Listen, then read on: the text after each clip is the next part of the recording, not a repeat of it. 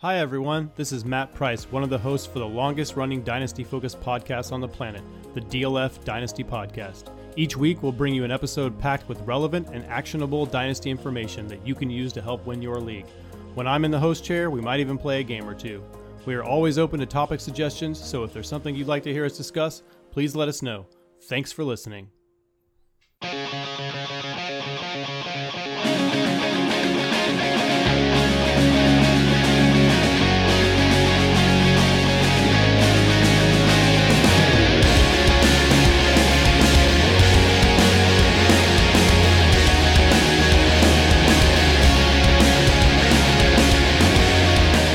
From DynastyLeagueFootball.com and the DLF Family of Podcasts, it's me, it's that old SFD roaming the streets of SuperFlex City, and this is the SuperFlex Super Show. Yet again, an awesome guest. Don't tell him I said that, though. Shit, he already heard that.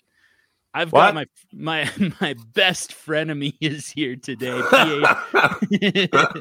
My very best. My very best frenemy, PA Howdy. Peter Howard is here. And easily my favorite guy. Like, we agree on pretty much nothing. But like, there is not a more fun, more pleasant person to disagree, just categorically with. So it's always fun to get to talk with you. Don't do it often enough. And I'm very curious how this is going to go. I was telling you off air, our action items, which we're going to get to here in just a second. I had one last week that I seriously thought about saving for you, but I was just like, you know what? We're going to create our own fireworks. I don't have to force the issue by telling you that Christian McCaffrey is a sell. We'll find other things that we can argue about. So we'll find other things. Yeah, we'll run into something, no doubt. But yeah, so Peter Howard from Dynasty Crossroads, from Dynasty Grind. He's got his own YouTube channel that he's on pretty much constantly. I'm actually I'm surprised and honored that you had the time to come on the Super Show when you weren't doing your own stuff. But yeah, man, good to have you back. And like I said last time, like, let me get all the pleasantries out of the way right up front so that I don't feel like I have to do it again the rest of the show. Sounds good to me, man. Yeah, I'm trying to make 4, I think is my goal, YouTube videos a month right now. And it's a struggle because everyone keeps reminding me of the stuff I'm meant to do. Like, hey, have you done the Crossroads yet? Shit. No,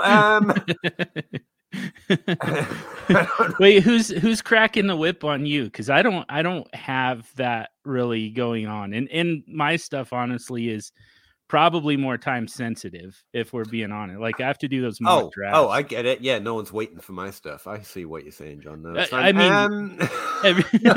mean, obviously, we're all on the edge of our seats. Don't take it back. It's fine. No one cares. I hear you. No, that's true, actually. It's mostly just a voice in the back of my head. It's like, hey, what 3 things did you forget this week, idiot? And I'm like, oh, yeah. So it's mostly just myself. Man, yeah, fire that guy. That sucks. I wish I could. He lives there. I mean, he's kind of embedded. He's entrenched, maybe. Yeah. All right. Let's get some action items real quick before we go too far off the rails. Right. Easy to do, but we've been doing this for several weeks now. I like to just give a couple action items right up front, so that everybody listening can say, even if you didn't get anything out of the rest of the episode, you can honestly say that this was still worth your time because you got an action item. You got something that you can do right now in your Dynasty SuperFlex leagues. And, you got that little nugget. You got something out of this. So let's start with that. And, you know what, Peter Howard, be my guest. Fuck, I forgot it was a SuperFlex show. Dang. All right, I'm going to borrow That's one right. from Jared Lackley from the Player Profile, because we're agreeing on something today, which also isn't very common. But Joe Burrow's a little overrated since this is a SuperFlex show. Yeah. I know that's not the popular saying, but he's like the Dynasty QB4 right now. Again, Jared pointed this out to me, and I went and checked my own ranks, and he's QB7. He's got a lot of good points on why, and I just think he's just a little overrated right now. I'm not going to steal any of his points. But if you have Dak and Lamar, or even Justin Herbert under him, I think you're reacting a little bit too hard to the swag.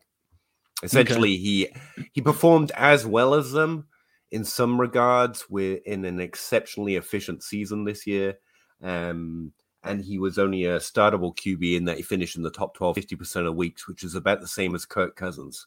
So I think maybe Dynasty QB4 is a little exaggerated, but that's just because you literally just reminded me that it's a SuperFlex show. So I would consider trading him for any of those guys I just mentioned, plus in a SuperFlex league. I think that'd be a solid trade. But the one I was planning to say, because we were talking about it last week, is there hasn't been a running back to finish inside the top 3. But you could also expand that to top 5, top 12. In their 6th career year since around about 2013, if memory serves. That's one way of saying it. Another way of saying it is every time a generational era of running backs hits their 6th career year, we have a running back finish inside the top 3, top 5, or top 12 in their 6th career year. I'm doing this thing right now where I'm basically mapping out the percentage of players that finish inside certain career boundaries by career year or by age. And what I found out is we tend to be overly scared of the red circle, the circle at which encompasses all the years where players stop producing high level of fantasy points. So between the ages of 29 and 32, players start to drop off, and that's what we're all scared of. But in order to avoid it in Dynasty, we seem to be panicking on players between the ages of 25 to 27. Now, previously, I just thought that was wide receivers, but looking at running backs, it's very consistently a problem with running backs as well. We think they're dead after year 2. Now, the value definitely dies, and that matters in Dynasty, but the 2017, right? 2017 draft class is just about to hit their 6th career year. That's the best running back draft class since maybe 2008. And that's the last running back draft class that hit the 6th year, and we had players in the top 3, top 5, and top 12 from their 6th career year. So essentially, to round that up, what I'm telling you is that of the players, and I got to look them up because I forget all of the ones that's in there, but you've got Aaron Jones, Christian McCaffrey, Austin Eckler, Christian McCaffrey, Dalvin Cook, even Kareem Hunt and Joe Mixon come from that draft class. Some of those guys are going to be in the top 3, top 5, top 12 next year, and we are scared of it because they are old. But that's just because we're used to looking at it in a linear age regression curve type analysis, and it's actually inaccurate. It's not players who get older stop producing. It's that players who are good keep producing until they stop playing, and those are the players that are still good. Now, I know you don't want to talk about Christian McCaffrey because you're scared of me now. You admitted that before the show, and he does carry heavy injury risk. So if you want to replace him, the 2015 or the 2014 class. What year was I talking about? 2017. 2016 class does have Saquon Barkley and Nick Chubb. They are not part of that epic running back draft class because of injury, and essentially, Nick Chubb got Kareem hunted. But I also think they fit into this conversation that both of those guys are falling in value because we're scared of their age, when it's not yet age, it's career progression of great running backs. And I think they fit in there too. So let's put a number on it, I guess, because someone called me a numbers guy once. I think 33% of the top 12 running backs next year are going to be older than 26 years old.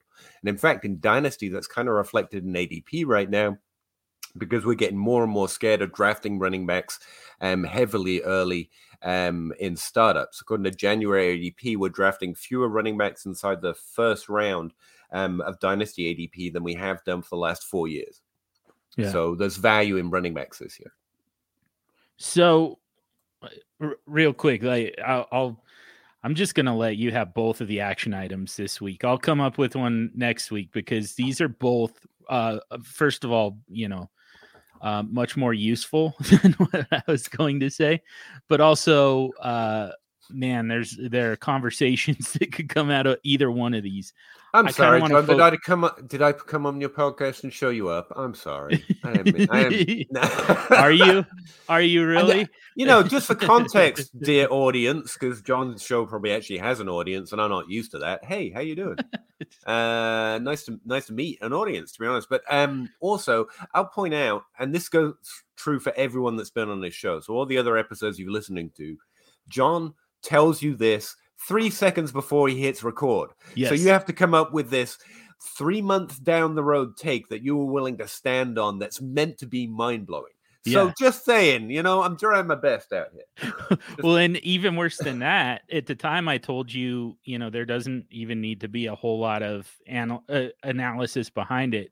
But now that you let the cat out of the bag, now I'm going to ask you for some actual analysis behind this too. Okay. As if you didn't give enough already. I kind of just keep talking if no one stops me. I'm sorry. That's why you're here, man. No need to apologize. That's why I wanted to bring you back, to hear you talk, not hear me talk. But I am curious though. And this is, to be honest, I've got a little bit of an agenda with this question. But I am curious, so of those guys that you feel like from the 2017 draft class, some of them are going to end up, top 12. Mm-hmm. Which of those guys would you be the most willing to invest in? Which of those guys would you be the most willing to bet on being top 12 type of running backs? Honestly, I'd probably Saquon Barkley from the draft class after that. But if you want to stick it to me and keep me in that class, right now, Christian McCaffrey's falling, but his ADP is still pretty high. So I'm assuming no one's giving him away for what you would be willing to give him away for, you hater. No one will give him away for what I would give him away for. Hey, what? Here's the thing. I was talking to Zach Reed from the Dynasty Dummies podcast the other day, and anyone who listens to anything I've done knows that that's just a regular occurrence. I say that every time like it's something that doesn't happen a lot. I pretty much just constantly talk to Zach Reed. Just follow Zach Reed, and you'll know what I'm thinking about, and also what I'm going to try and make content out of. I just steal his ideas. But he mentioned Saquon Barkley as one of the best buys, and I was like, yeah, I'm going to stick that in the back of my head. Remember that next time John asks me, I'm going to say that. But also, so I was mentioning AJ Dillon as a potential buy, and I'm getting back to your question. I'm sorry, I am. No, you're fine. I just wanted to point out real quick that here on the SuperFlex Super Show, you had no way of knowing this, but here on the SuperFlex Super Show, I've been calling Saquon Barkley the biggest buy in fantasy football for like 2 months now. So it's like I'm on board with this one. You're not going to goat me into an argument on this one because I'm right there with you and with Zach. Well, we can do Nick Chubb then. But no, he's Christian McCaffrey with slightly less injury concern. I get it. And not quite Christian McCaffrey because no one is quite Christian McCaffrey. But, we can talk about Alvin Kamara. People hate him in Dynasty as well. But what I was going to say is just spitballing with Zach. Something that occurred to me is I want to hate AJ Dillon because everything about not the player and not what he's going to do, actually. He was really impressive down that stretch and amazing to watch. But I do like to hate things. So what I want to dislike him because the reason people seem to like him is he looks so much bigger than Aaron Jones in pictures. Yeah. And that's just like my brain doesn't work that way. How do you look at something and think this thing is very different than this thing, and this thing has been doing exactly what I want for the last 5 years. Therefore, I like this thing that's very different. I don't get how your mind works to see a picture and think, wow, this looks very different than a good running back in this picture. So I like this thing. That's bizarre to me. So I want to not like him, but he was great down the stretch. And right now his ADP is real low. I've been starting to do some best ball drafts. He's very easy pickup. And he does have significant potential. I think he's a good running back, as he showed last year. And hopefully that team can, not turn into a complete, version of whatever the quarterback is now. John. So, but I know there's an AJ Dillon hive out there. Like I've heard from them before. I remember they seem to be like a holdover or like the second generation of the Jamal Williams fan club, to be honest with you. Because I remember arguing about them with Aaron Jones, because Aaron Jones was much smaller and not as good as blocking as Jamal Williams. Anyway, what I suspect is that AJ Dillon's ADP is going to rise throughout the offseason. So right now I get liking him, but I do think it's going to get overhyped because there's a strong hive around AJ Dillon's calf muscles, if nothing else. And that's going to elevate his ADP a little too far. So right now I like AJ Dillon, but further into the season, Aaron Jones, that same draft class we're talking about, I think he's going to start to become, right now, I'm pretty sure you can get him for like a ham sandwich, because no one wants Aaron Jones. No one's ever wanted Aaron Jones. All he does is produce top 12 fantasy seasons, and no one wants him. But he would be my answer outside of, you're right to like Barkley better. I think CMC has the highest ceiling of anyone in the league in fantasy. So I want to swallow that injury risk as well, which... Why do I have to say it like that? That's weird. But there you go. But Aaron Jones is just quietly sitting there. And because AJ Dillon is currently undervalued, like there's not a lot of noise around it. But I think it's going to grow this offseason. So right now, I kind of like both of them. The closer we get to the season, I think Aaron Jones is going to look like goodbye. I like that one. I can get on board with that one. I feel like Dalvin Cook is a decent answer as well. Joe That's Mixon. Fair.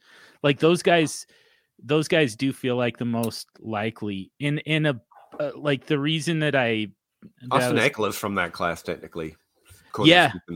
Yeah, and he should be fine. The big problem with him, he's kind of being pushed up because of the touchdowns, and I don't know. I've mentioned before, and I know that like I think it was the one episode of the Super Show that you listened to was the one where I went after analytics. So I listen. Yeah. Sometimes.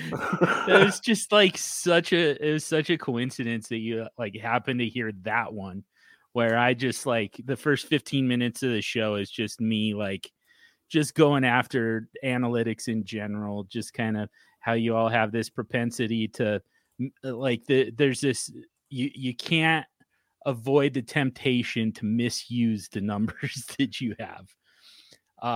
Present company excluded. Don't look at me, man. I will lean into whatever the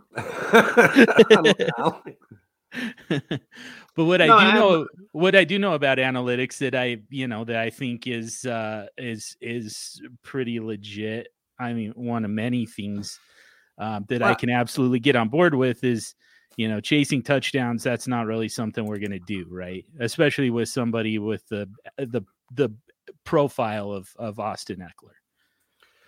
Yeah, touchdowns are difficult. They're what you would call non-sticky, non-predictive. You score 10 touchdowns one year, doesn't mean you're going to score 10 touchdowns next year, in other words. So, that's fair. Yeah. Mostly the way to look at touchdowns is through the rate of production. If you're giving the ball 10 times, you should have a touchdown. If you get given the ball once, you shouldn't have a touchdown. And so it's the rate at which you're scoring them, and that's where, that nasty word regression comes in. But the whole analytics versus not analytics, the only way... I mean, it's a problem with anything and everything. It's a people problem, not an analytics or a film problem. And that's, right. I think mostly the only takeaway from any of those analytics versus film debates I've ever had. It's like, I mean, you can misuse anything. Sure. And I'm not like, I use spreadsheets and talk about numbers all the time, but increasingly, in fact, always, I've hated being called an analytics guy because I barely understand math, guys. You should see me do my times tables. That's why I have spreadsheets. Like, Jesus, but there are people out there with like literal mathematical PhDs playing around in fantasy football. I'm like, they're probably analysts. They're probably analytic analysts. Yeah. And all I try and do is, understand as much of it as I can, and it's to me it's all the same data or all the same information looked at through however you enjoy it or however you particularly feel you're good at understanding it. Like literally all analytics is recording the things you watch on tape when you watch tape, and as long as you're aware of exactly, or you try to learn and do your due diligence of what you're looking at, same way with tape, then you can apply it fairly. but it is off. Like someone literally was tweeting the other day, and they were like, "I'm really overwhelmed with statistics." Understandably, at this point, honestly, if you try and get into it, like I understand that initial, what are all these acronyms kind of a feeling. And they're like, what should I start with? And so I approached it with, you have not looked at all right, here's a good number that's very easy to understand. Points per game. It's good for most things. You can defend it in most cases. You can use it as a predictive stat. It's pretty good predicting things, but also it's very descriptive. Look how many points they had compared to this player in a previous season. And the only little asterisk you have to put on it is make sure they play, over 8 games, or they touch the ball more than 70 times, because then you're dealing with an actual number and not something that's just based off, again, that rate problem that we have with touchdowns. And then immediately all my friends got in there, and they've got these big, long lists of acronyms. I'm like, guys, come on. you want someone like that's not it. Also, you got to start with one thing and understand what it is. And I've heard tape grinders talk about it some things similar ways, with like watching highlight reels and thinking you've watched a player, and then other people saying, well, highlight reels have a point because they can do this. And I'm like, I'm not in this discussion. I don't understand what you're talking about. But I can see I don't care about this. Similar types of arguments. You know what I mean? I remember talking to Travis May, who does both because he's weird. I can't remember who it was. It wasn't Tutu, but it was someone, and I couldn't get a good handle on him. And so I went to try and look up just, I don't know, see what I can find on YouTube about watching him play. And they were just highlight reels, and it was just jet sweep after jet sweep after jet sweep. I was like, what the hell's going on here? Is this how that's why his numbers are a little exaggerated? We all play Madden. We know that's how you pad stats. And so I immediately went to Travis, was like, is that what all his tape looks like? And he was like, no, that's an exaggeration of the highlight reel, but everyone's watching it and thinking that's all he does. And as long as you know the limitations of what a highlight reel is, I'm assuming you know where to go to get broader context. Someone like Travis, someone like you. But it all has a use. It can give you a visualization of how he's playing, how he's moving, if he's good, at least. Does he have a lot of highlight plays? That probably matters to some degree. But I'm just kind of talking randomly at this point, John. But that's the only thing I'd say. Like, we disagree on many things, but I think the only way we disagree on this is if you think analytics is one thing. It's not. It's a different way of looking at the same information. It has a lot of people problems, but that's true with tape. That's true with if you prefer to throw darts to make decisions. I'm sure there's various different mistakes you can make in that methodology. It's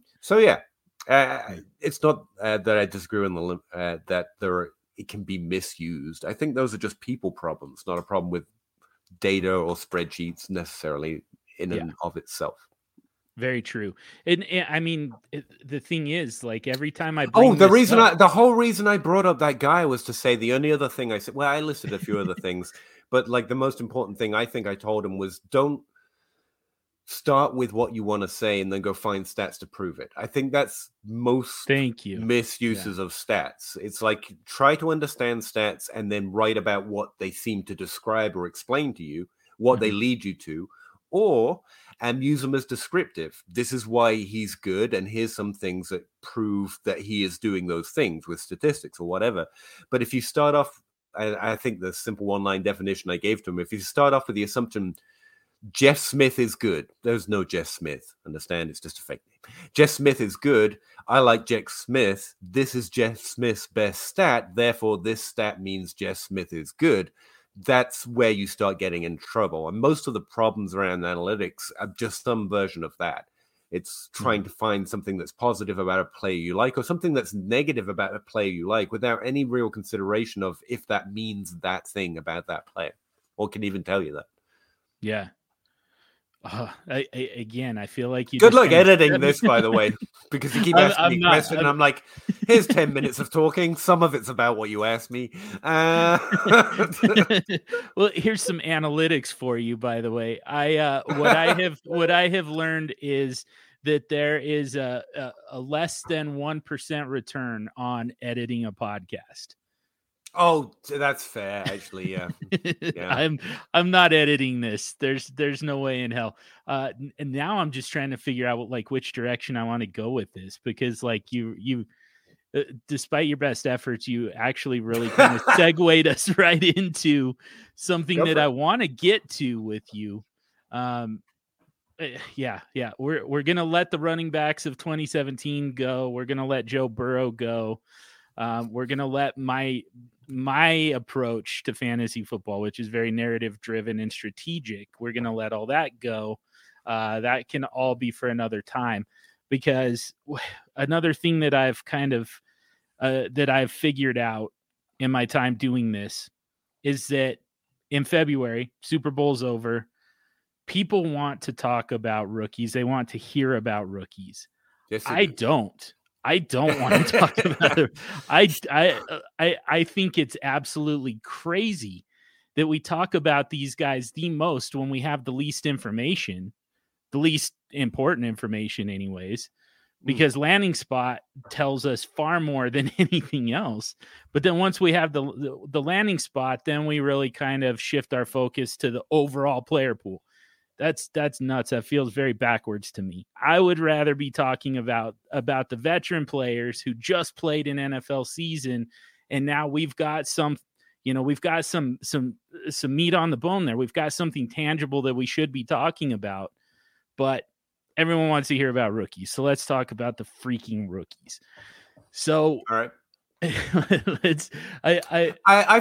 felt and I still feel very similar to you. Like, the draft is the most important thing, and honestly, what I've got isn't that useful until I can combine it with the draft. And I've heard some people say that means you're cheating, but I've never actually had anyone say that to me. So I think it's just, we're worried about someone saying you're just taking what the NFL gives you. But like, that doesn't make me feel bad, because I'm not a GM. Neither do I want to be. I'm just seeking fantasy points. If you have a problem with that, I guess you're in the wrong place. You should be like studying game film and trying to work your way through the ranks of the scouting community. Like, right. I'm not pretending that I should have a job at an NFL franchise. I'm okay taking the signal from the NFL draft.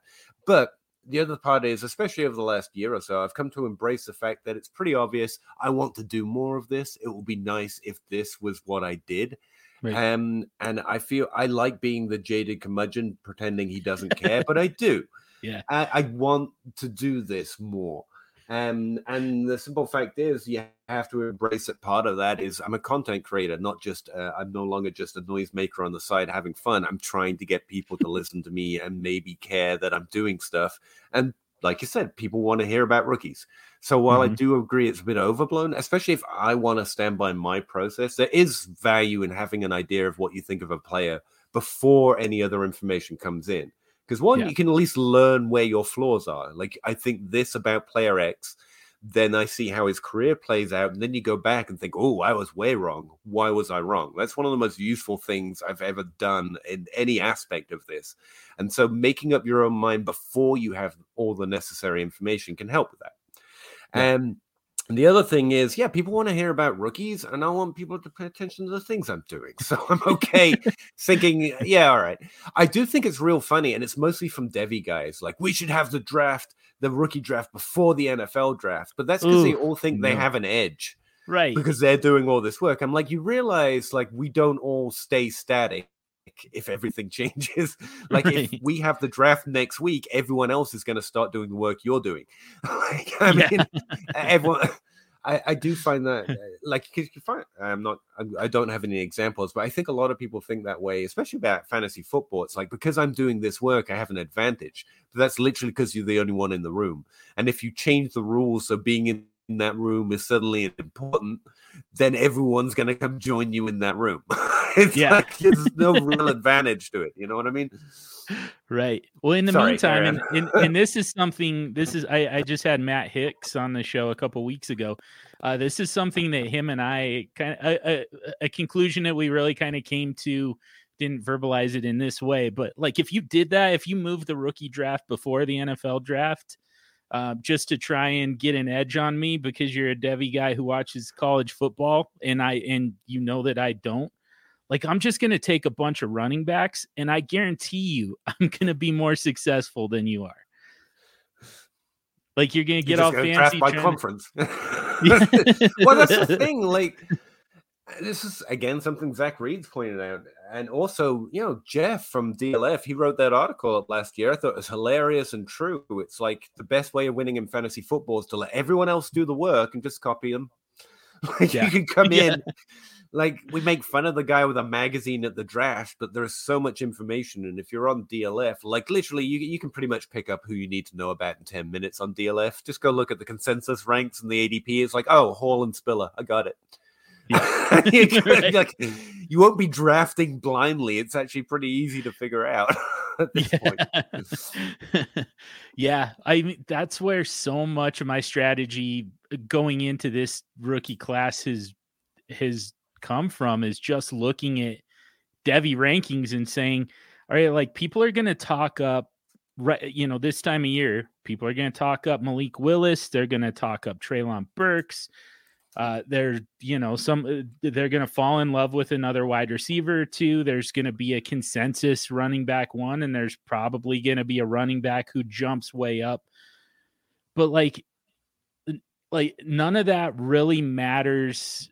I mean, if it didn't matter in November, why does it matter now? Like, the bottom line is, everybody was saying the players that are coming in 2023 are just better. It's just a better class, like, across the board. It's stronger. It's got more superstars. It's deeper. And so, like, you're not really going to be able to, you can't go back on that now. You can't put the toothpaste back in the tube. One thing that I do find, and even as I've been doing this work, I am like, there is value in this for me personally playing fantasy football. And part of it is because I'm not a Devy guy. It's like, I don't understand why 2023 is good. I'm not going to know those players' names for at least a year. I don't care. Like, what are you talking about? But doing pre-work like that has taught me that when there's that much noise around one class being better than another, Devy folks aren't entirely, they're not stupid. They're very smart, handsome people, obviously. And there's probably truth to it. And it's okay just to accept that. But doing this kind of work this early, this gives me not particular player evaluations, because I'm not even doing talent evaluation. I'm doing player comparison. That's my process. Like, how well does this player compare to past players that have gone on, and what did they go on to do? But it has given me a better sense of why, one draft class is talked down, one's talked up. And also, I think the nature of the bad things said about 2022. Like, it's given me reason to go look at context. For example, the worst draft class we have seen since 2000, I think, has produced 9 players across all positions that have had at least 2 fantasy relevant seasons. And that's a fairly high bar. That's like finishing the top 24 as wide receivers, finishing the top 12 as tight ends or quarterbacks, and top 24 for running back as well. So, like, 9, you're telling me that worst case there are 9 players in this draft class that are going to do that? That's not such a bad class. You know what I mean? It is when you compare it to, like, 2017, like we were just talking about, and 10 running backs go for top 12 seasons, and it will be compared to 2020 or 2021. But I like having been forced to do that work. It's like, okay, there are good players here. Some of them are going to be David Johnson. They're going to be undrafted. Or they're going to be very late in rookie drafts. There may be some N'Keal Harris and Corey Davis is in here. There may be some misses. And what I've come to understand is, looking at this class, well, everyone knows there are good players in every class, really. And some take a little longer to develop. But some classes are harder to pick apart than others. And in this class, don't even have to do a lot of player evaluation, certainly no talent evaluation, to understand that players are just standing closer together this year. Like, it's harder to separate out Chris Olave and Sky Moore. Yeah, Sky Moore played at Corey Davis's old school, and Chris Olave played at Ohio, which is famously the team that literally made Michael Thomas look underproductive. How do you even do that? How'd you do it to Terry McLaurin? But they did somehow.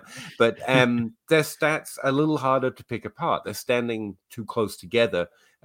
Whereas some classes, you looked at, I did a whole YouTube video on this, plugs. Like 2021 feels like such a great class, not because it was a better class than 2020. It actually wasn't, but it was really easy to get right. And everyone's riding high off that. Like everyone feels like they nailed it. And so just do a little fact check for yourself. Go look at your ranks in NFL draft ADP, or go look at your ranks and consensus ranks, and you'll find they're pretty much the same. I mean, there were like 2 landmines, and you probably stepped on one of them, and that's like most people. Like 2021 was easy. It wasn't just full of great players, because most have good players. It was really easy, and they showed up really early, so we already know. And I think that has an effect. 2022 isn't going to go that way. Most classes don't. And so it's easy to talk it down for that reason too. Yeah, I agree. And in fact, I have a theory that I've been talking about on the podcast the last few weeks that I would really like to run by you.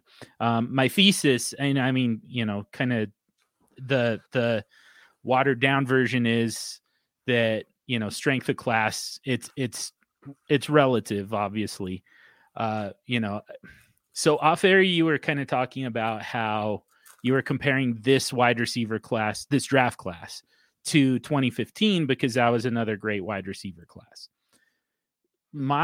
Here's my contention is, and my question to you. So first of all, when we look at this class compared to 2021, what we see is, where in 2021 we had several different options that felt like, high-end starters at quarterback, including generational talent, freaking Trevor Lawrence. We had high-end starters at running back, starting with Najee Harris, especially once he landed on Pittsburgh. And then we even had, one of those quote-unquote generational talents at tight end with Kyle Pitts. This class doesn't have any of that. This class has wide receivers, and that's kind of it, right? Like the quarterbacks, the quarterbacks are probably going to be there. There's going to be, 2 or 3 starters out of this quarterback group. There's going to be, 1 to 3 running backs who end up in a decent enough situation that they can maybe get some volume. We certainly don't have a Kyle Pitts in this class. So like really kind of the focal point is wide receivers. Problem number 2 is we're coming off of a season that was really kind of, and I still have not been able to come up with the actual, like the statistical basis for this, the reinforcement for this, but I swear to you, it's there. That was a wide receiver season that we just had.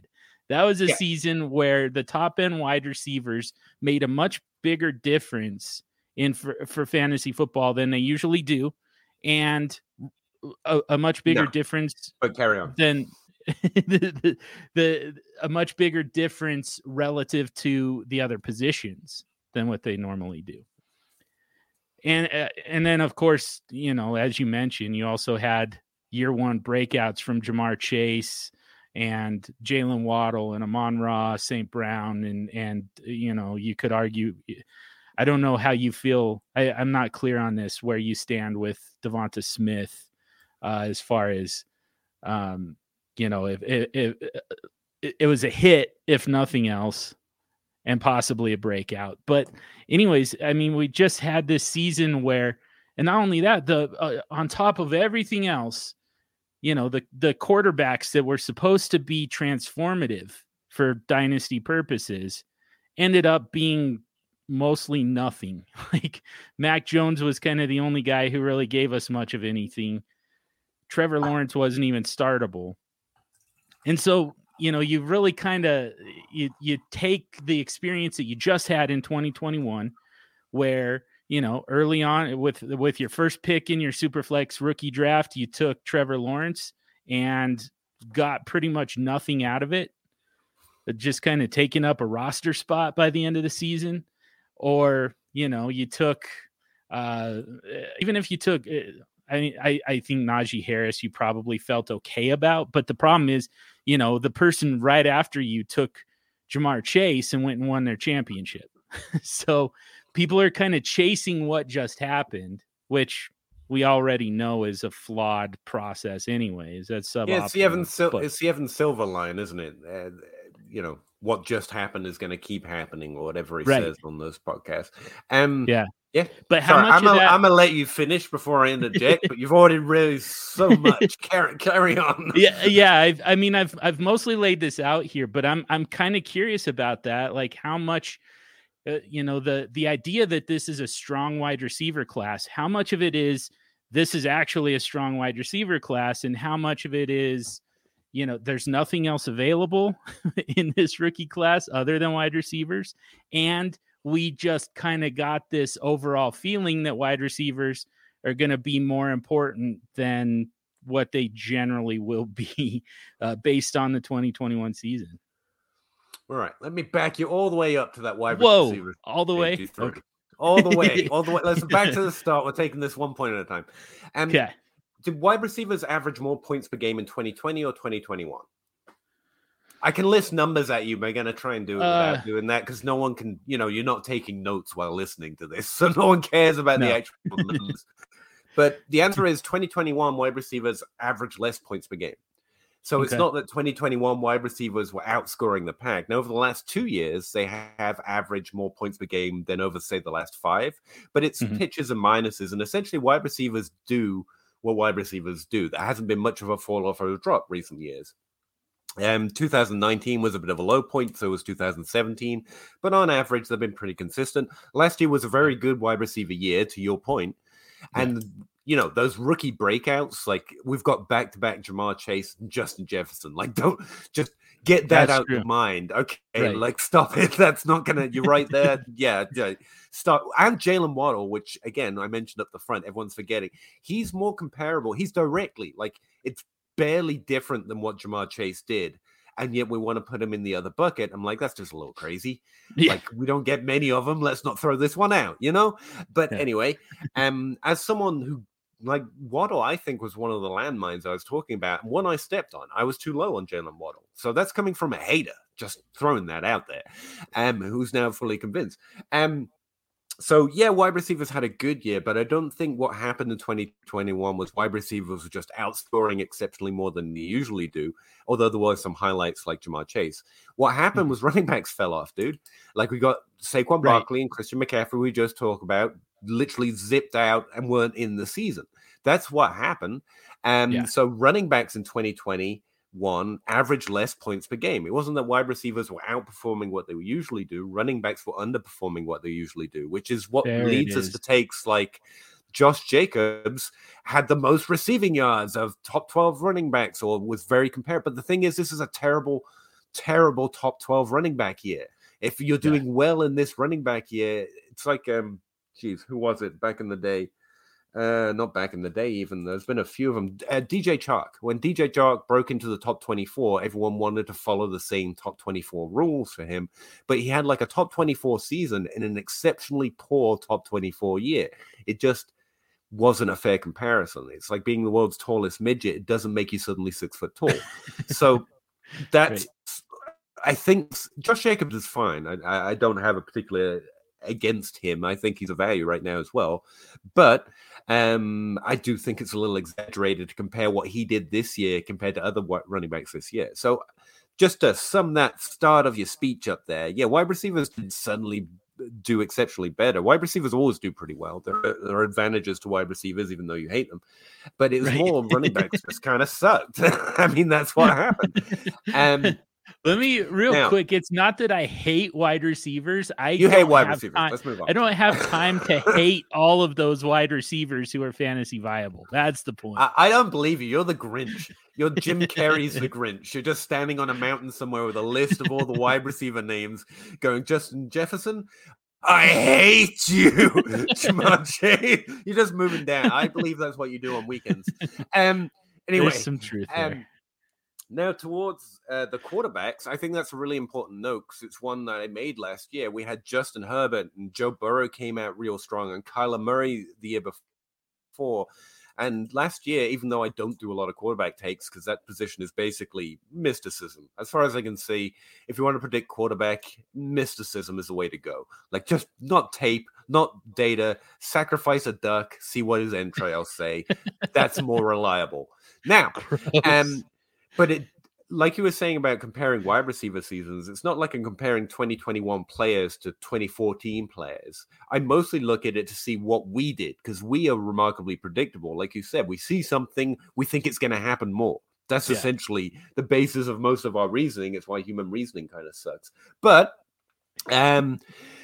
and that's what I did with quarterbacks last year. It's like, we've had too many. How many great generational quarterbacks do you think we ever get when we're seeing the end of the Ben Roethlisberger, Peyton Manning, Drew Brees era, and now we're seeing some new ones rise up? But why would you expect there to suddenly be 20 great quarterbacks when there's only ever been about 5 or 6, and we now know who they are?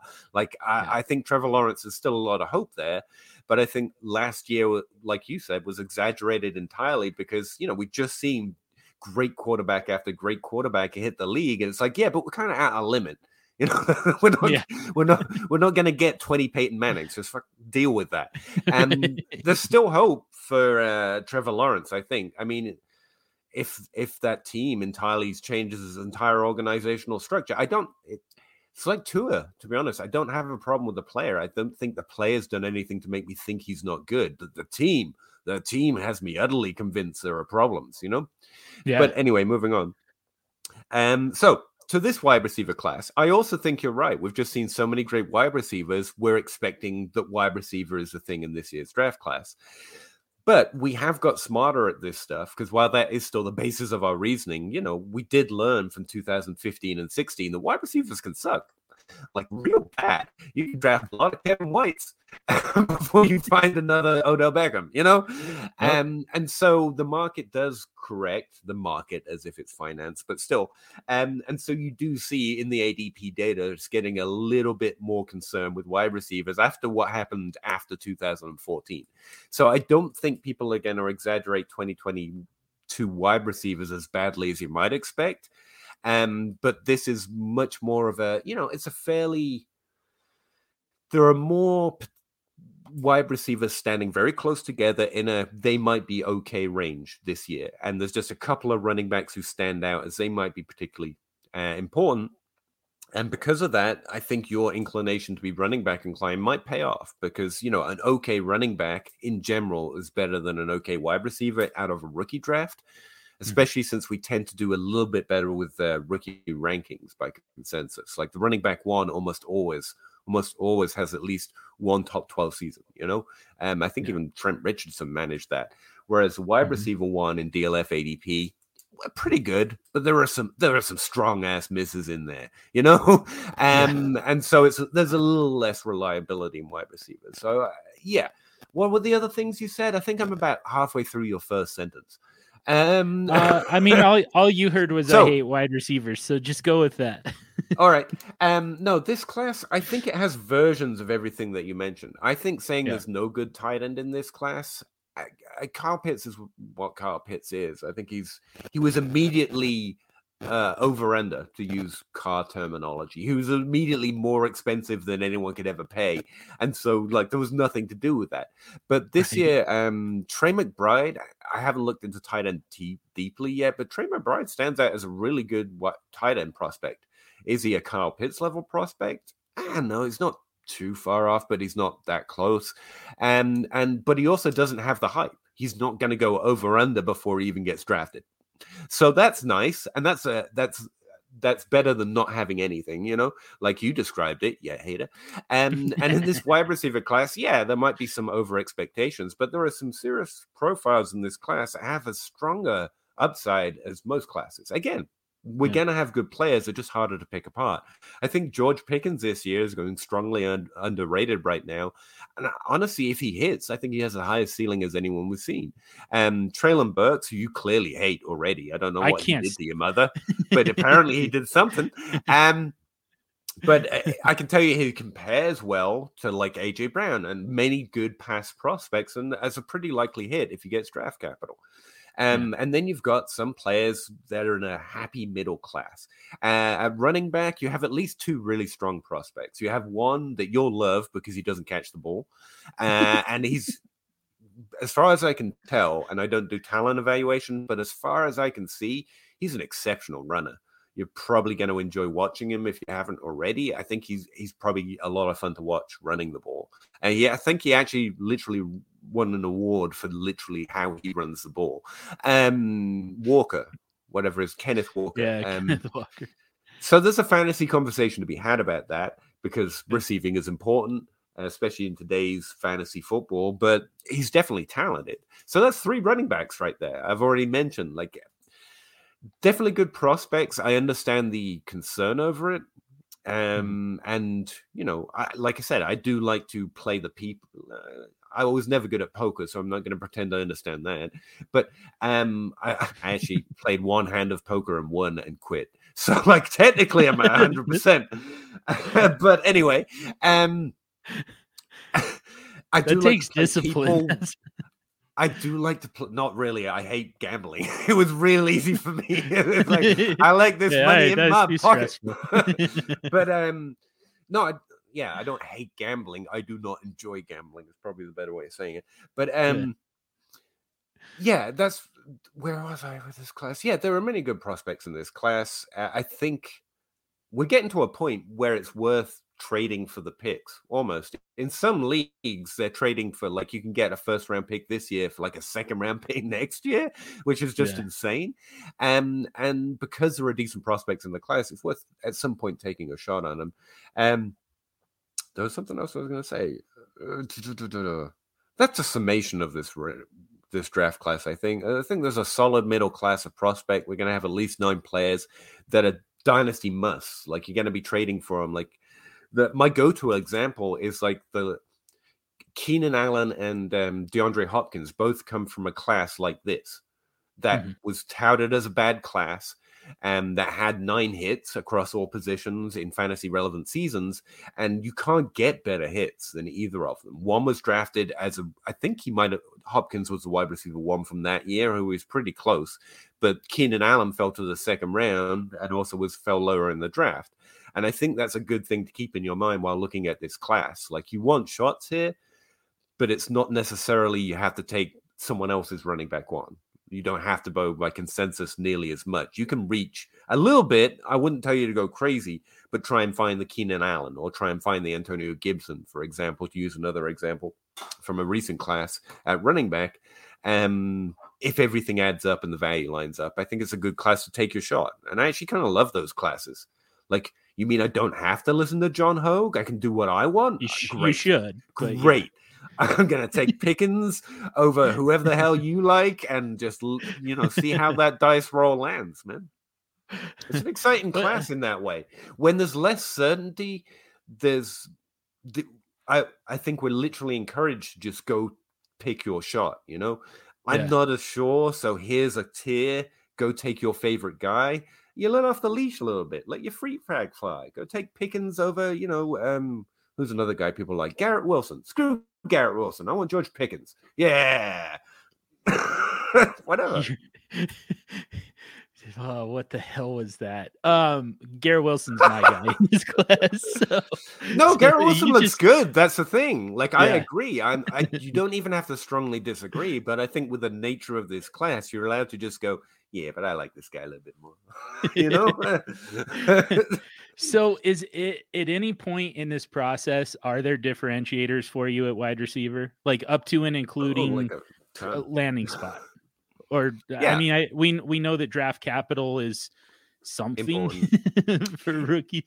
I even wonder at wide receiver, it seems less important than other position. I don't know.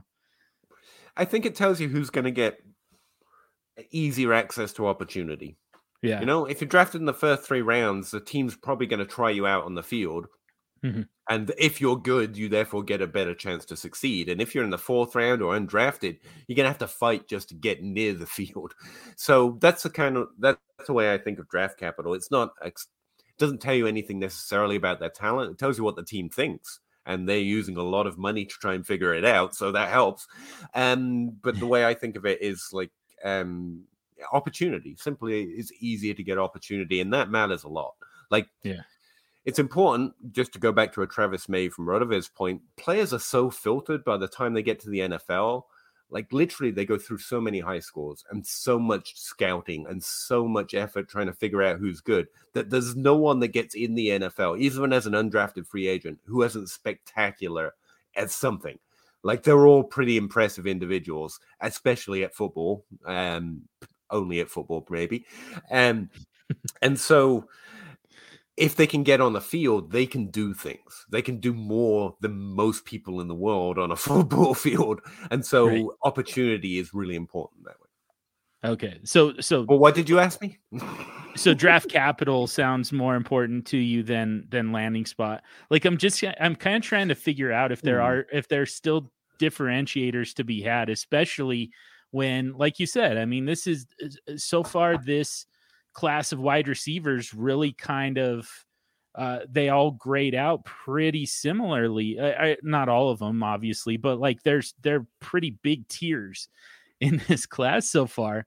And part of my issue with Treylon Burks, I don't actually hate Treylon Burks. But you did hit a nerve because people are trying to make the argument that Treylon Burks should go first overall in a rookie draft, in a SuperFlex rookie draft. And I think that that's crazy for so many reasons. The biggest being, why would you take Treylon Burks at 101 when you could trade back to 105, 106 and get at least similar production from Garrett Wilson or Drake London or Chris Olave or George Pickens, one of those guys? What I'd say is I think Treylon Burks profiles as someone that has a lot more upside than everyone that you mentioned on that list. Yeah. What does it take for him to realize that? I guess that's kind of the question, is like, how do we unlock? Or like, does he just take that upside into whatever situation he lands in, regardless of landing spot, regardless of draft capital? Or does something have to happen to actually unlock that, to where we put him in kind of a tier of his own? Yeah. This is where we get to like boring questions, or questions that sound like I'm obfuscating, and I'm not trying to. You just got to remember, you don't have to remember anything, but I only try and know what I know. I definitely don't know how the future is going to work out. I definitely don't know how to find talent. Essentially, the way I have described prospect evaluation is trying to find, we know who was talented once they got to the NFL. Like, it's pretty clear Julio Jones was pretty talented, right? And it's pretty clear that Christian McCaffrey was, and Alvin Kamara. So what I do is I go back to when they were in college. That's just running backs. I don't know why I just mentioned running backs.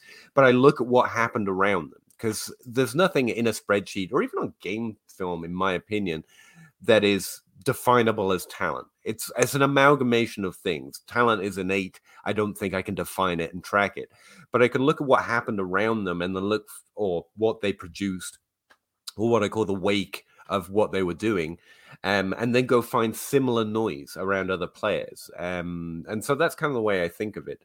And so to answer your question, yeah, he kind of carries that upside no matter where he goes. But that's not because it's true. It's because I don't know how to adjust for the reality of the world.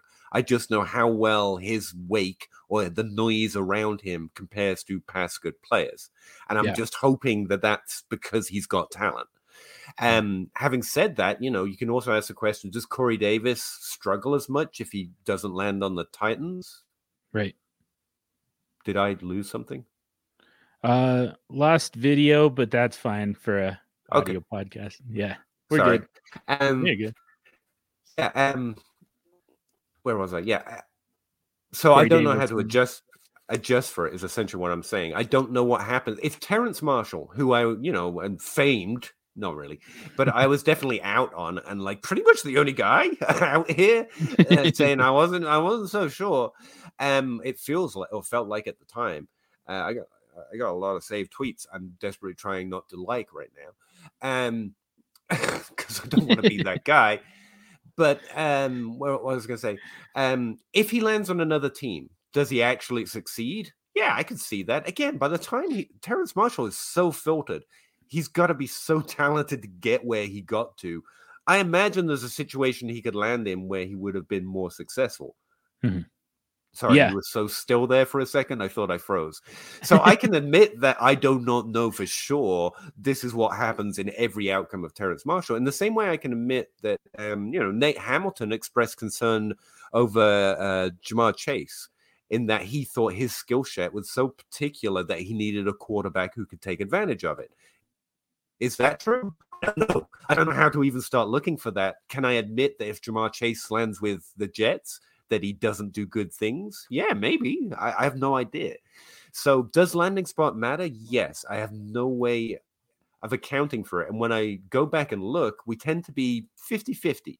Like we thought AJ Brown going to the Titans was terrible. And it was pretty good. And we thought, I don't know, a random example. Sankey going to the Titans was great. We thought that really meant good things for his volume, and it was not great. So we tend to be hit or miss. Should you consider it? Yes. Should you make your own decision on whether it's a good or a bad landing spot, and that means something to him, to what his outcome is? Yeah, you definitely should. All I can say for sure is I don't know how to help you know if you're going to be more right or more wrong, if that helps. It's okay to just go, this is what I think at that point, because I don't think anyone's shown anything that makes it predictable. Not the level of volume, the level of coaching. I would say just in general, it's better to land on a team you think is with a coaching staff or a head coach who can get the most out of their players. Now you can define that any which way, but if they land on a team with Adam Gase, I'm more likely to be out. I think that guy has ruined more careers than he's helped. I can't prove it, but I'm pretty confident, Yes. If they go to a team with Andy Reid, I think it's very fair to say Andy Reid does good things for his players. Whether they come from undrafted or well-drafted, he works. If he can get something out of them, he's going to work to do it. I think that's fair to say, but I can't prove it's more or less likely. And so I'm not going to give someone else advice saying, clearly, if they land with Andy Reid, that makes... I don't know. It makes sense to me. But when it gets to landing spot, I don't have anything to help with, so I try not to. It definitely matters. I normally just doing the nerd thing or the content creator thing. I just want to be funny about him. Like, nah, it doesn't matter. Ignore it. But yeah, it clearly matters. There's a whole range of outcomes depending on where a player goes, and we won't know many of those potential futures, right? So to pretend I do, it would be actually disingenuous. All right. So based on that, last question from me here. Based on all that, who are the players based on all of that stuff I didn't listen to?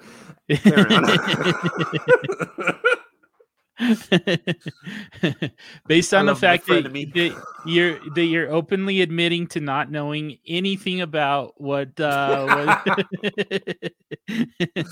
like the Jerry Maguire mission statement, the things that we all think but nobody says. You just outed all of us in one fell swoop, Peter Howard. All right. That's what I'm here for, man. I'm just looking to make more frenemies out here. If you want to join in, come on. But so based on and just kind of based on the research that you've done so far, looking into this rookie class, who are the players? So you're at 1.01 in your SuperFlex rookie draft, and we'll say agnostic of team need. Put all that aside and just say, just kind of in a vacuum, who are the players that right now you would say belong in the conversation for that 1.01 in a SuperFlex? In a SuperFlex, remembering I don't do quarterback evaluation, I'm going to go see who Travis May and John Hogue have in that tier and include those guys. And then it's Treylon Burks and it's Breece Hall. Isaiah Spiller's very close. But I feel like I need to know where he gets drafted and where he's going to play a bit more so than Hall. Okay, fair. Man, I won't ask you about Carson Strong. Like I always want to, every time I bring somebody on. I wish I could. I wish if I you could don't- help. Yeah, we'll just assume that Carson Strong is the one player that we would agree on if you evaluated quarterbacks. Probably. I mean, I've got stats on quarterbacks, but it's like landing spot. I can tell you things that I think are positive, but I've never found. Like I literally took another week every offseason. I try it, and I try to make something that does have maybe I can add to quarterback, and it's a mystery, man. Yeah, No, it is. I've calculated CPO. The best thing I've honestly tested, not that it's the best thing, because again, I seem to suck at quarterbacks. It's a stat made by Sean Slavin from 2QBs.com. He made something called TNEA. You don't care, but it includes rushing in adjusted yards per attempt, and rushing is really important at quarterback now, and so it makes sense that it tests pretty well. And that's the best. That's what I've come up with. Like that's my favorite stat at quarterback. And Carson Strong looks pretty decent. Oh, really? CPO from Josh Hernsmeyer looks pretty good. I mean, I'd have to filter here, and I'm not going to be able to. But let me see. I think, yeah. One of the big knocks on Carson Strong is the mobility. So I'm surprised. I'm kind of surprised to hear that. It makes me think that maybe people are going a little too far with the whole Carson Strong isn't mobile thing. I don't. Again, not a quarterback evaluator, but he's got like last year. No, that's T-Cope. That's something I made as a joke. Sorry. Last year, CPO, no TNEA. Of 7.56, and the average for top 12 quarterbacks is like 7.6. Yeah, it's fine. It's all right. The one thing I would say about rushing, and I think it was a really interesting point made at me while I was arguing that Mac Jones was pretty good as a different type of quarterback than we've seen recently, was it's not so much that you're Cam Newton, or not so much that you're Robert Griffin or Colin Kaepernick, or even Russell Wilson. It's more that you add with your legs in other ways. I mean, Tom Brady actually did a lot with his legs, with his 1 yard stunt through the lines, which New England kind of made an art out of. It's not that you have to be a Lamar Jackson. You just can add with your legs, or a Josh Allen. He's someone who's very much a rusher. But other quarterbacks like Joe Burrow and Justin Herbert, and most of the top five, Kyler Murray, these aren't rushing quarterbacks in the sense of Cam Newton and Lamar Jackson, but they are players who do things with their legs, either whether it's to get a first down or get a few extra yards, or they can do what Tom Brady did with what do they call that thing where he just stood there and like got pushed forward by the line 2 inches? I forget what they call that. And even that counts. It's adding value through technically the rushing game. It's not all being a running back. And so Carson Strong doesn't have to be Lamar Jackson. He just has to not be Mac Jones. And Mac Jones is and Mac Jones wasn't too far off, but he's very unlikely to get you that extra first down, even if it's close, because that's just not what he looks to do, I would imagine. He might be Mac Jones, but that's all right. That's the thing about Mac Jones, though. Just because it's not the typical, it's like, screw it. Compare it to Derrick Henry. Like, Derrick Henry is a rusher. I don't care how many times people say, "Look, he got an extra reception." He is a rushing running back, and he's freaking amazing at it. The problem with predicting Henry was you can't continually predict unicorns and then when one turns up. So you see, all of them are going to turn into Derrick Henry. But the minute you find a unicorn, you don't have to pretend he's a horse anymore. So Mac Jones isn't the type of prospect that we were looking for, but that doesn't mean he doesn't fit the pure passer archetype that we have seen have success in the past. So yeah, that's what I do with Mac Jones. And if that's Carson Strong, I'd say the same thing. Like, it's not that you can't have success, it's just less typical. And so, yeah. I'm not going to go any further. I'm not having a quarterback take. You can't make me. I can't. You don't realize it, but you actually gave probably like 5 to 7 quarterback takes all in the it was a roller coaster ride for me as somebody who likes Mac Jones. It was like, or is a Carson Strong. I don't care about Mac Jones, whatever. Well, that's the thing about takes these days. I mean, what I like to do is not actually have takes. It's just say things that are true. And then when someone says, well, that's exceptionally different than what everyone else thinks, I'm like, well, I'm just going to take reality over what they think. Thanks very much. That's my favorite kind of take. I don't have to work for it. Fair enough. Okay, well, so we probably need to wrap this up. I'm sure the voice in your head is yelling at you about all this stuff you need to do. But I do have... I'm done. I'm gonna go play Mario Kart with Iris some more. Nice. I am gonna take the opportunity. I can't get you to give a Carson Strong take, but I can get you to give just a take in general. We're gonna play our normal end of the show game here on the SuperFlex Super Show. A little game I like to call Your Nuts. So yeah. I know that you've got something prepared for us. So Peter Howard, show us your nuts. Pardon? Honestly, I thought that was the thing we did at the start of the show. I forgot about this bit. That was pretty nuts. It was pretty nuts, right? Saying running backs could have value. That's pretty nuts take in this day. Old running backs. Old running backs are going to score points. Who knew? No, I literally forgot to. I forgot. AJ Brown's going to finish as a wide receiver 1 in 2022. How's that? Oh yeah. People hate his injuries and stuff. There you go. Yeah. See, I actually and I don't think that one is that nuts. Honestly, I think I said it wasn't going to be that nuts. And okay. The thing is, though, I mean, I'm one of the few people that you can convince on this. Most people are going to say, yeah, you're nuts. You're out of your mind.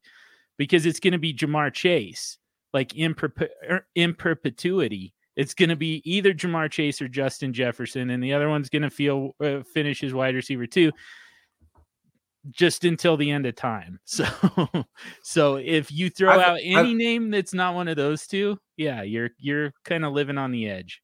I've got a your nuts take, if that counts. I've recently found out that people were drafting Marcus Brown outside the top 24 wide receivers. You're all nuts. No equivocation. You're all literally nuts. Sorry. Nice. That's not true. Also, I'll go nuts. There you go. Juju Smith-Schuster's going to get back inside the top 12 next year. That's definitely nuts. Ooh. Yeah, that one's pretty nuts. Mostly just because the top 12 feels like a pretty packed room. So I like that one a lot. Like, I just want to be remembered as someone who still likes Juju Smith-Schuster, so you got to make it stupid. Are you gonna make a prediction on which team he's gonna be on when he does this? I do the same thing every time. Like, he's gonna be on Pittsburgh, but that's not a Juju Smith-Schuster take. That's what I do every time. I do think the NFL is getting more creative, though, right? Players are trading and moving around in their prime much more than they ever did, but still, the odds kind of favor players landing in the exact same players. It's not sexy and it's not fun, but after watching everyone speculate over where everyone's going to land for the last 7 years, and like 4 players have actually changed teams, and it wasn't to anyone thought, like, I'm just going to stick with they'll stay on the same team. Doesn't look like it was worth the effort. All right, fair enough. All right, so we need to wrap it up here, but at PA you Howdy, keep saying that. You keep saying I know. We actually we're gonna actually do it this time. It just feels weird to make it. We went well past an hour without a whole lot of fireworks. Like, what I think needs to happen, we probably need a mediator. We need somebody, not even a mediator. We need somebody who's gonna stir things up for us, not calm us down. Honestly, I think either you're doing well or I'm on my best behavior, because you're keeping me under 3 hours, which is usually what happens. It would be easy to do. I have other commitments. You have Mario Kart. So we'll wrap it up in the end. We'll just get together again a lot sooner, so that we don't have as much time to find common ground. So next, God, yeah, let's not do this again. That was awful. Don't meet on the common ground. That's not our theme. So All right, man. Well, thanks for coming on. Really appreciate it. It's always fun to talk with you, whether I agree with you or not. It's just a fun conversation with you, and really admire your work. So, getting the opportunity to go over it with you is a treat for me. So let's see. There was so many lies back to back there, John. Like I said, I did all the pleasantries right up front. Now I'm speaking from the heart. No, you're not. Anyway, no, thanks, John. It's always fun to talk to you. And let's disagree a few more times next time. That's normally we'll get it. We'll get it. Yeah, sometime after the NFL draft, I'm gonna have you back, and we'll see if we can turn up the temperature. So at PA Howdy, Dynasty Crossroads podcast, the Dynasty Grind on YouTube. What did I miss? I mean, DLF, you've got articles going up there all the time. Yes, sir. Become a patron. I'm a patron. I'm not a patron to much of anything else. But I would say the only thing I normally say when people ask is like, you can find me on Twitter at PA Howdy. Mm-hmm. If you have a question or want to chat about football, I'm there. If you want to see my work, you can ask, or normally I post it on there anyway. And that's just one nice, clean link that no one has to pay anything for. And I think that's the best way of doing it. Yeah. You can find me on Twitter. See you in the Twitter streets, you know. Yeah. Perfect. All right. Let's wrap it up there. Let's actually wrap it up there for the week. Subscribe to the podcast. If you haven't already, subscribe to the DLF family of podcasts mega feed. Get access to all the great podcasts that we have at DLF, including Dynasty Crossroads with Peter Howard. Do us a huge favor, rate and review the SuperShow. Rate and review Dynasty Crossroads while you're at it too.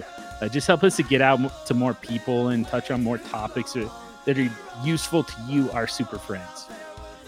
You can get at me on Twitter at SuperFlex Show, at SuperFlex Dude. This episode was dedicated in loving memory to James the Brain Catullus. Thank you to Heart and Soul Radio for the music. Thank you to DLF for the platform. And above all else, thank you for listening. And until next week, stay sexy and super flexy.